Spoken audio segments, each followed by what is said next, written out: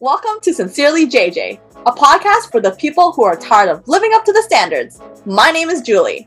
And I'm Jen. Join us in discovering life's beautifully unwritten detours. What's up, guys? Welcome to today's podcast episode. It is February now, so guess what time it is? It's Recreation Therapy Month! Woo! Happy Recreation Therapy Month for all of those celebrating.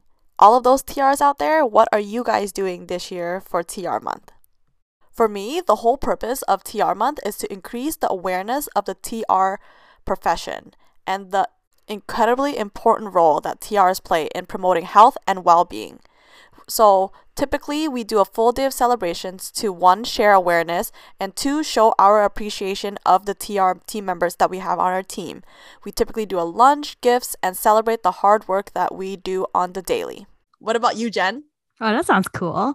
Well, for me, we share and educate the interdisciplinary team on the benefits of rec therapy based on evidence-based practices. We host a variety of lectures, presentations, workshops to introduce our viewers or our interdisciplinary team the new recreational activities such as relaxation, mindfulness techniques, physical programs such as yoga or Zumba, or it could be simply journaling, and many more. A lot of people don't know what recreation therapy is. Do you want to tell them what it is, Jen? Oh boy, I could never figure out what recreation therapy is, but I think I got it to the T. I feel you, girl. I feel like a lot of people struggle with explaining to people what TR really is. What recreation do is provide clients with non-pharmacological interventions through meaningful activities. Basically, it is to enable all individuals at any age, any stage you are in life, diagnoses, all that stuff, to achieve the best quality of life and optimal health that you can potentially get. We focus on 5 domains in a social aspect, physical functioning, emotional well-being, cognitive abilities, and spiritually as well.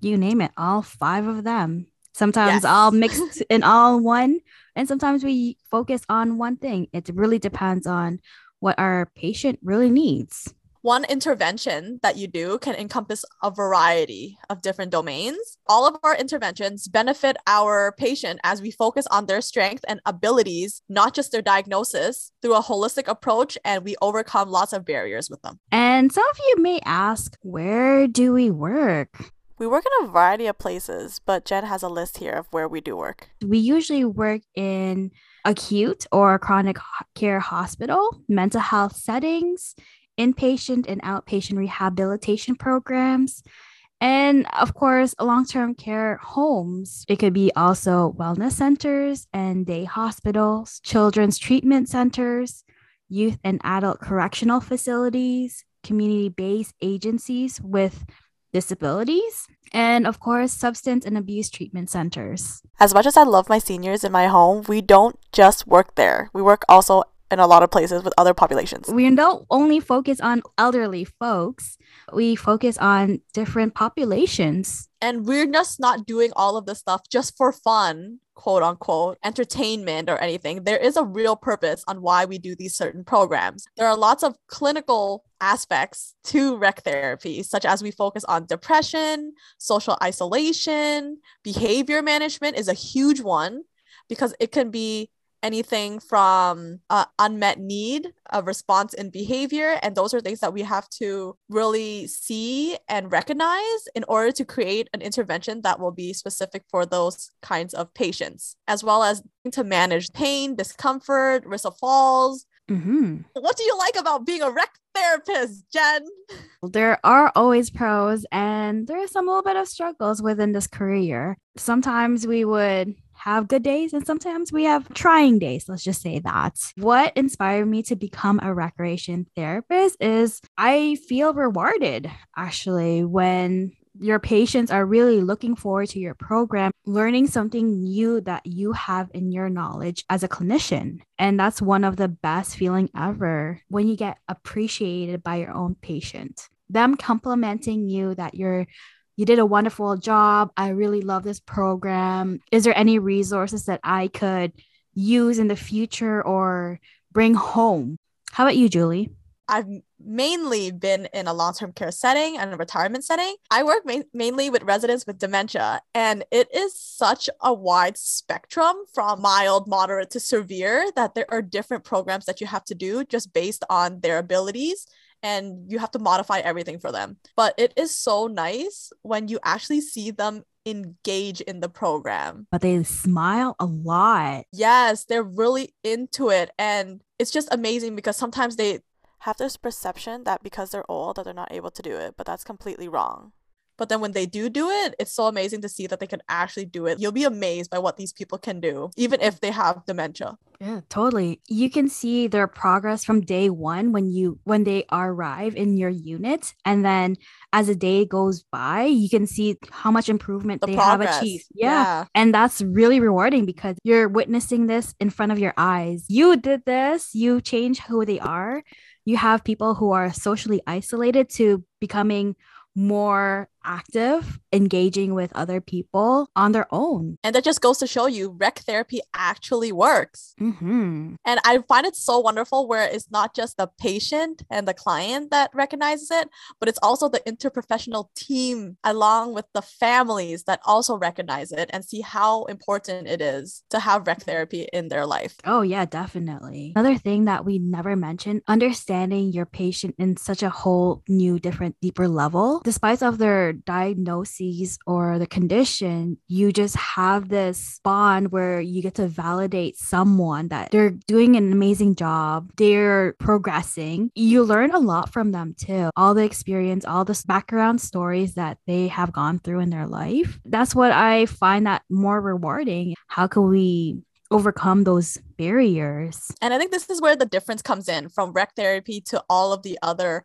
professions out there, because we get to know them on a deeper, more personal level versus just all the medical stuff. Yes, some of the programs we do is quote unquote medical because there are certain things that we're doing. However, we get to know them as a person, an individual. Well, in my settings, when they come to the hospital, they have people who are severely ill. And I always keep telling them that you're here for a reason. We are putting 99% into your treatment. And it's all up to you, that 1%, to make it 100 for you to get better. But you have to put your effort into this treatment. And another thing that makes my job so rewarding is that you're spending so much time with these people's family members, residents with dementia. They all somewhat have behaviors that the families cannot handle or manage very well. And us spending time with them, taking care of them, introducing them to different programs,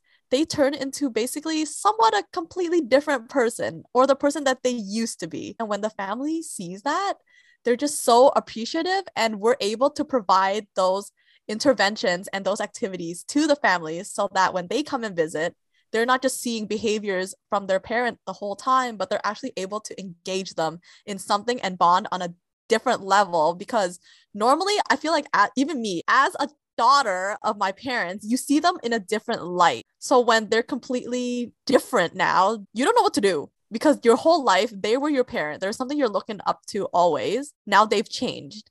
So now you have to change in how you interact with them. And I just think that's super rewarding on how what we're doing is really helping them bond to each other. A good tip to all those folks, spend a lot of time with your parents, get to know what their leisure interests are before time is over, right?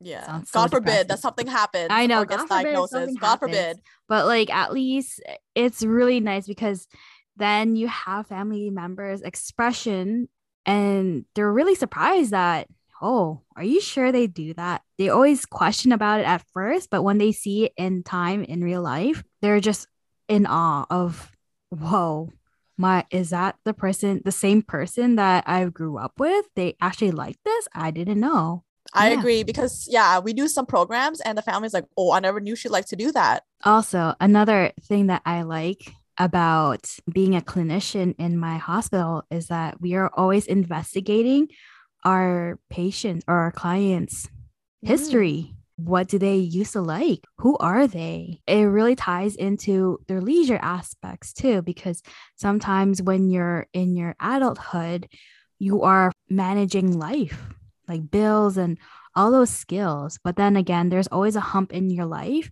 that some people may not be able to go over. So we come in and step in and we share these life skills tools to them to use and practice while they're in the hospital. And once they are treated, they can apply that outside of the community. So there are so many positive aspects to TR, but I do know there are some struggles out there. Oh yeah, it's not always sunshine and rainbows for us. People may think that we're all up and beat and bubbly and all that stuff. I mean, yes, we have a lot of recreation therapists who have that kind of personality naturally, but there's always times where we just have our days where we absolutely don't want to do anything. So there's a lot of things that I also don't like about being a TR sometimes, that it's not so major, but it really like irks me a little bit, where sometimes other team members will just throw residents at you or clients at you and be like, they're bored, they're having behaviors, we don't know what to do with them, so here, take them. Number one, I'm not a babysitter. Number two, I'm not a source of entertainment. For a program to actually become beneficial to someone, they need to have a certain criteria of abilities, you know? Do you want to give an example of like when that situation happened? Before answering that question, I would like to thank our sponsor. Thank you to Lashed by Miss JT for sponsoring today's video, aka me. Follow me on Instagram, and if you guys know anyone or want to get your lashes done, definitely send me a DM and let's talk there. All right, now back to the episode. So for example, we're leading an exercise program. Who's the one leading it? The rec therapist. So I'm the one leading it. And I have a group of residents who are very functionally able to do these exercises with me. And yet other team members are bringing me residents who are not physically able to do it. You as a rec therapist, you feel bad like leaving them out because they need a one-on-one. They need some passive range of motion, and you cannot be providing that because you are instructing a class. And it just disrupts the flow because I feel bad. And then the resident that can't do it is just staring at everyone while they do it. Like, how do you think they feel? And then all of the other residents who are doing it, they feel bad for the resident who's not doing it. Or sometimes they get frustrated too, right? And they get frustrated. Why is no one's helping the other person and stuff like that. They get really mad when someone who's disrupting, they would have told them off, first of all, and they would pick on the person who is not able to do the basic exercise that you're facilitating. And exactly. And that ruins the whole program because you're disrupting the flow and it's creating this negative energy and just weird environment that you don't want. Like, there's no benefit from that. Bad vibes. So that is why it like irks me when team members are bringing people into programs that are not appropriate for those residents. In my situation, they do understand that, but there are times where there's shortage of staff. That I understand too. I understand, but at the same time, it's still inappropriate just because, you know, the interaction, the flow of patients, who they are and who you could set up with a different person. Another thing that also irks me is that all these rec therapists, we're noticing different things. We spend a lot of time with these residents and patients. When we notice and we see these behaviors, we provide solutions. We provide interventions that will really help the other team members. However, they don't use it. Even though it would save them so much time, headache, and energy, but they just don't use it. They don't follow through with it. And people don't know how to deal with it when we were the one that gave you the solution to begin with. I think so. The other clinicals are just focused on task-based, where we are focused on, okay, this is what the action is happening right now. How can we solve to minimize this action to reoccur again? And you're absolutely correct about using these interventions because if it's not being used, it's not consistent. Yeah, it's not going to work. From my situation, as in my team are really great at it. And sometimes there are days where it's like really trying because Some days it depends on the patient. Really depends on their mood. I understand that sometimes there's not always enough staff. So then, we are the ones really picking up the slack and really helping everyone out. Sometimes, man, we have our own stuff to do too. And we're burning out too. We don't always have enough time to do all of these extra things. We have lots of documentations to do. We have to do program planning. These programs don't just come out of nowhere. They are based on our client, what they need. For me, I absolutely hate documentation, but I do it because if you don't do it, it does not exist. It didn't happen. Yeah, it didn't happen if you didn't document. So I like documenting. It's just I need time to document. It takes time to write things out in detail. I like that we're also able to advocate not just for our own field and our profession, but also for our patients, residents, and clients every day through our programming and through all of the teachings that we do. We see what's their affect. Do they have high participation? What was their behavior like? Were they mad? Were they angry or anxious? All these description really helps the doctor to figure out why the patient is like that behaviorally. And do they need medication to be fluffed out? Saying what Jen was saying, it allows the doctor to see, is the medication working? Is it too much medication? Can we hold back on some? Is it getting any better? Is it getting worse? And it's also like a challenge too, because you always have to come up and create different programs that will be beneficial to your residents or clients or patients, and yet keep it fun and interesting at the same time. It's really hard. Like there's only so many things you can think about. You have to be super creative to be in this role. Also, budget too. That's the worst. Sometimes we have a budget. We have to be so creative to not break the bank. And you know what's the worst thing in long-term care? The thing that gets replaced the most are markers. They don't put the lid back on. Oh, that's the worst. In my hospital, we make a budget, our own budget. All homes and all long-term cares, all retirement homes are different. I was really lucky that we were able to have such a big budget, but I understand at some other places, they are on a tighter budget. A lot of stuff comes from sponsorships, from families, because they're not able to provide like the monetary resources for some of these programs. So they're kind of like repetitive, just use what they kind of have. Yeah, you have to be really creative or find adaptive way. And that's what ties into our career. Yeah, not only do we have to be resourceful with the stuff that we have, but we also have to be creative and adaptive in order to provide different ways on how to help and get over barriers. And I know, Jen, you did have a client who was deaf. Do you want to talk to us about that? I did have a patient who is deaf, and he heavily relies on sign languages, and none of our staff know sign languages. And we have to adapt or find an app that could help him. He relies on what we're speaking, like our mouth. Oh, snap. And he can't see because everyone's wearing a mask now. So I see how that could be a barrier, but you figured it out and found modifications for it. Just find out a lot of modifications for each client. I don't know if this ever happened to you. Do you have times where people kind of pull out your patient from your group while you're all the time facilitating? All the time. In my home, there are sometimes basically they're on a schedule, right? So they have to get their care done. Sometimes they have appointments and meetings with the doctors and yada, yada, yada. So then, yes, sometimes during programs, residents are being disrupted and they are being removed from the program. It's just annoying sometimes because you know that this program is very beneficial for them and they really enjoy it. But other things that happen in their day are also just as important. So we let them go, have fun, do what they have to do, and then just hope that they come back in time so that they can enjoy some part of the program. Or if not, then they'll just unfortunately have to miss it and join the next one. I think so. It's more of the residents that we get from our program, the students from our doctors who usually does that.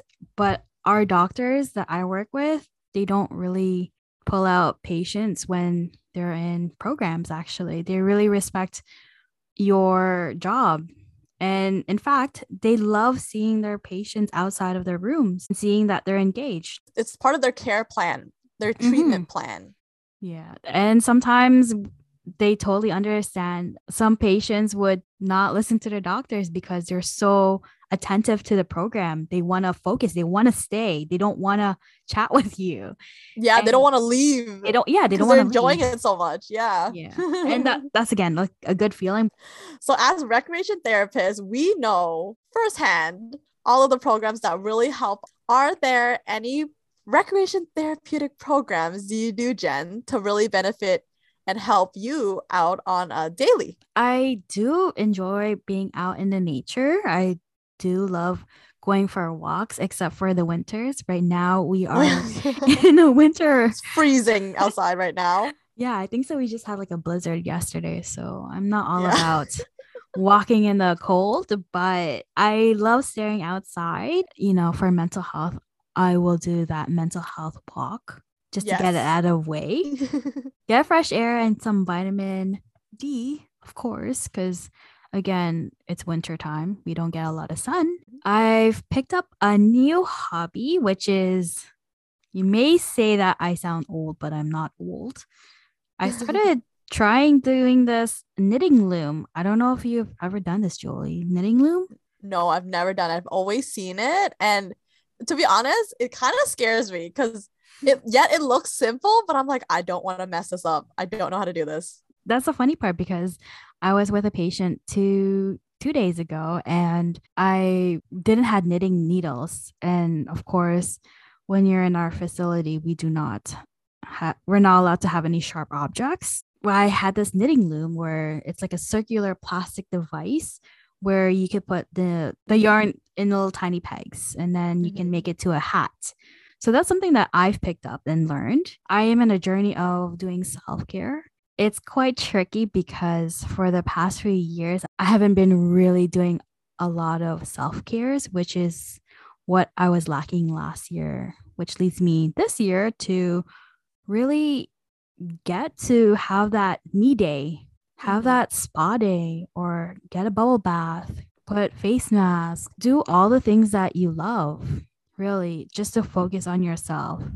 And lastly, I started doing journaling and reciting affirmations, which really helps me a lot to just affirm that you are good, you are worthy, and it inspires me a lot to do more. How about you, Julie? I think I'm a person who's recently gotten more in tune with myself. I'm able to feel my emotions more and understand why I'm feeling those emotions. So I can feel when I'm feeling sad or not really happy or not in the mood for a lot of things. And then this is where my rec therapy comes in. I will do some deep breathing, mindfulness, listen to music, just take time for myself. Journaling, even though I like to handwrite a lot of things, sometimes you just need a quick vent. And so what I do, I just write it in my notes on my phone or my laptop, just really quick. I'm also really in tune where there are things, I'll do things that make me happy. So if I'm upset, I will literally just go to the flower shop and walk around the flower store, go into like, those cold rooms with the flowers, and I'll just stand in there and like look at all the beautiful flowers, and then I'll buy some or whatever. Oh man, And wasn't I'll that go your home. dream to have a flower shop? I really want a flower shop. Like, can you imagine? That'd be so pretty. I also like to do kind of like a spa day, do mani-pedis. I like to paint. I like to do embroidering and then talking to my friends. I also am like Jen, where I also like to go outside. So when I know that I'm not feeling so great, I will definitely go for a walk or a hike. But then also when I am happy, there are things that I also still like to do just to keep myself in tune with like recreation and stuff that I enjoy. Cooking, baking. I love to blog and I like to edit, stuff like that. Try different things. Just because we're in the field of recreation therapists, we do apply all of these things that we learn as a therapist and apply it through our lifestyle, which is really important. If you were to be in a different career, I think everyone would have had a different mindset. Sometimes they forget, okay, how can I balance my lifestyle? How can I introduce leisure into my life? And I think that's the thing too. People being in other professions, they're not very aware or alert of all the recreation activities and programs there are out there. And even like the little things you do, just for yourself, it can be considered as leisure, but they don't consider it like that. Anything can really be leisure as long as you're spending time to enjoy it. Can be anything like going out to a bar, having a drink, enjoying some company. That's also part of leisure. But sometimes people have a struggle of trying to find out what leisure they like, and that works for them. Yeah, but it's funny the fact that they didn't even know that it was leisure the whole entire Yeah, time. yeah. That's A the lot of funny people part. don't know. Yeah. Yeah. I had a patient where he was like, I used to do these things, like pick up newspapers and read them. And I'm like, did you know that that's the leisure reading, right?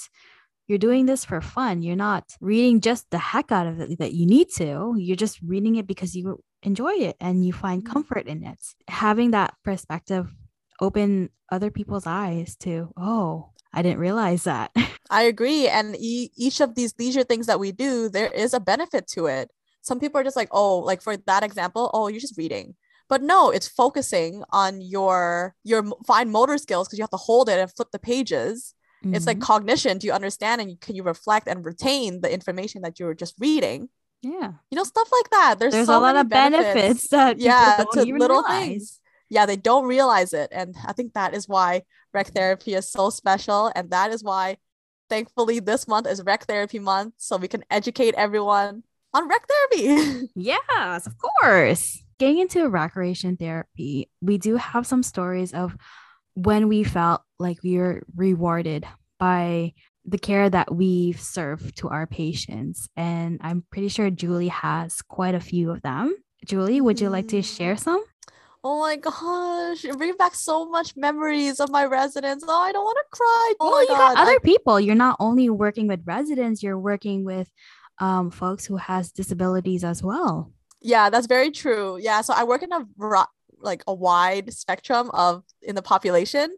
So not only do I work with residents with dementia, I also work with young adults with brain injury. So I'll give you an example about the brain injury one. We do bi-monthly programming for them, and we started up in the summer doing some art. And so when the first day we were doing art program with them, everything is over Zoom because, COVID. It was very interesting because it was such a struggle. You don't think it was that hard to tell someone, oh, guys, tape the edges of your paper. That took way too long, something that would take normally 2 minutes. Or like if you're in person, it's also very different because you can see them and help them and assist them right then and there. But through online, it took so long to get everyone to tape the edges. And to you, it's just like a simple task. But for someone with brain injury, it's very difficult for them to tape the edges.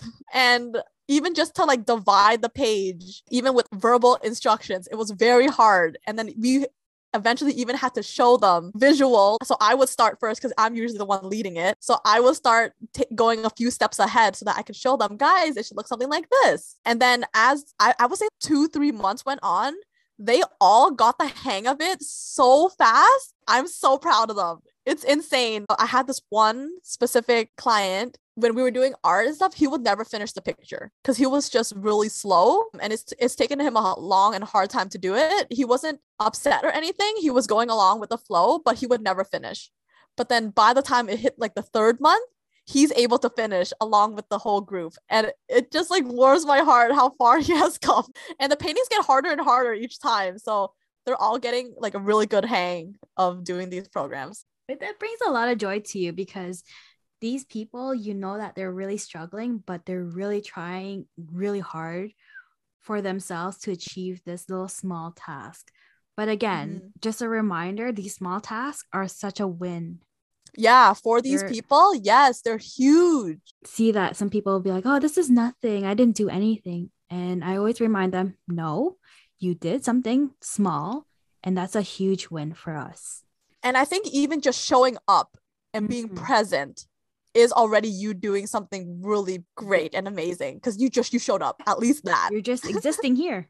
Like just being here, you're existing. That sounds great to us. If you don't want to do anything, fine. But for some clients who like just come, sit and talk and socialize and encourage other people and stuff, engage in conversation, that is huge already, especially for someone that has depression. I usually say to my clients, celebrate the small winnings. Think about what is right in front of you right now and celebrate those small winnings, because those small winnings could be a big thing when you look back. So I had this resident who had a behavior, and I don't know, out of nowhere, she wanted to attack me. I had to think quick. She's going to smack me right across the face right now.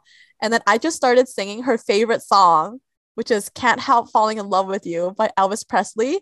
And she just looked at me like dead in the eye and started singing. My heart, like I couldn't. Number one, I was like, thank God she didn't attack me. And second, I thought quick enough to do something about her behavior. 3, change her whole day into something so great. Did you have any success stories, Jen? There's so many. There's one that really stuck in my head. The best memory was when I had a person who was actually deaf and he was homeless. So he came to our unit and he looked disheveled. He had multiple behaviors such as an angry affect on his face every day.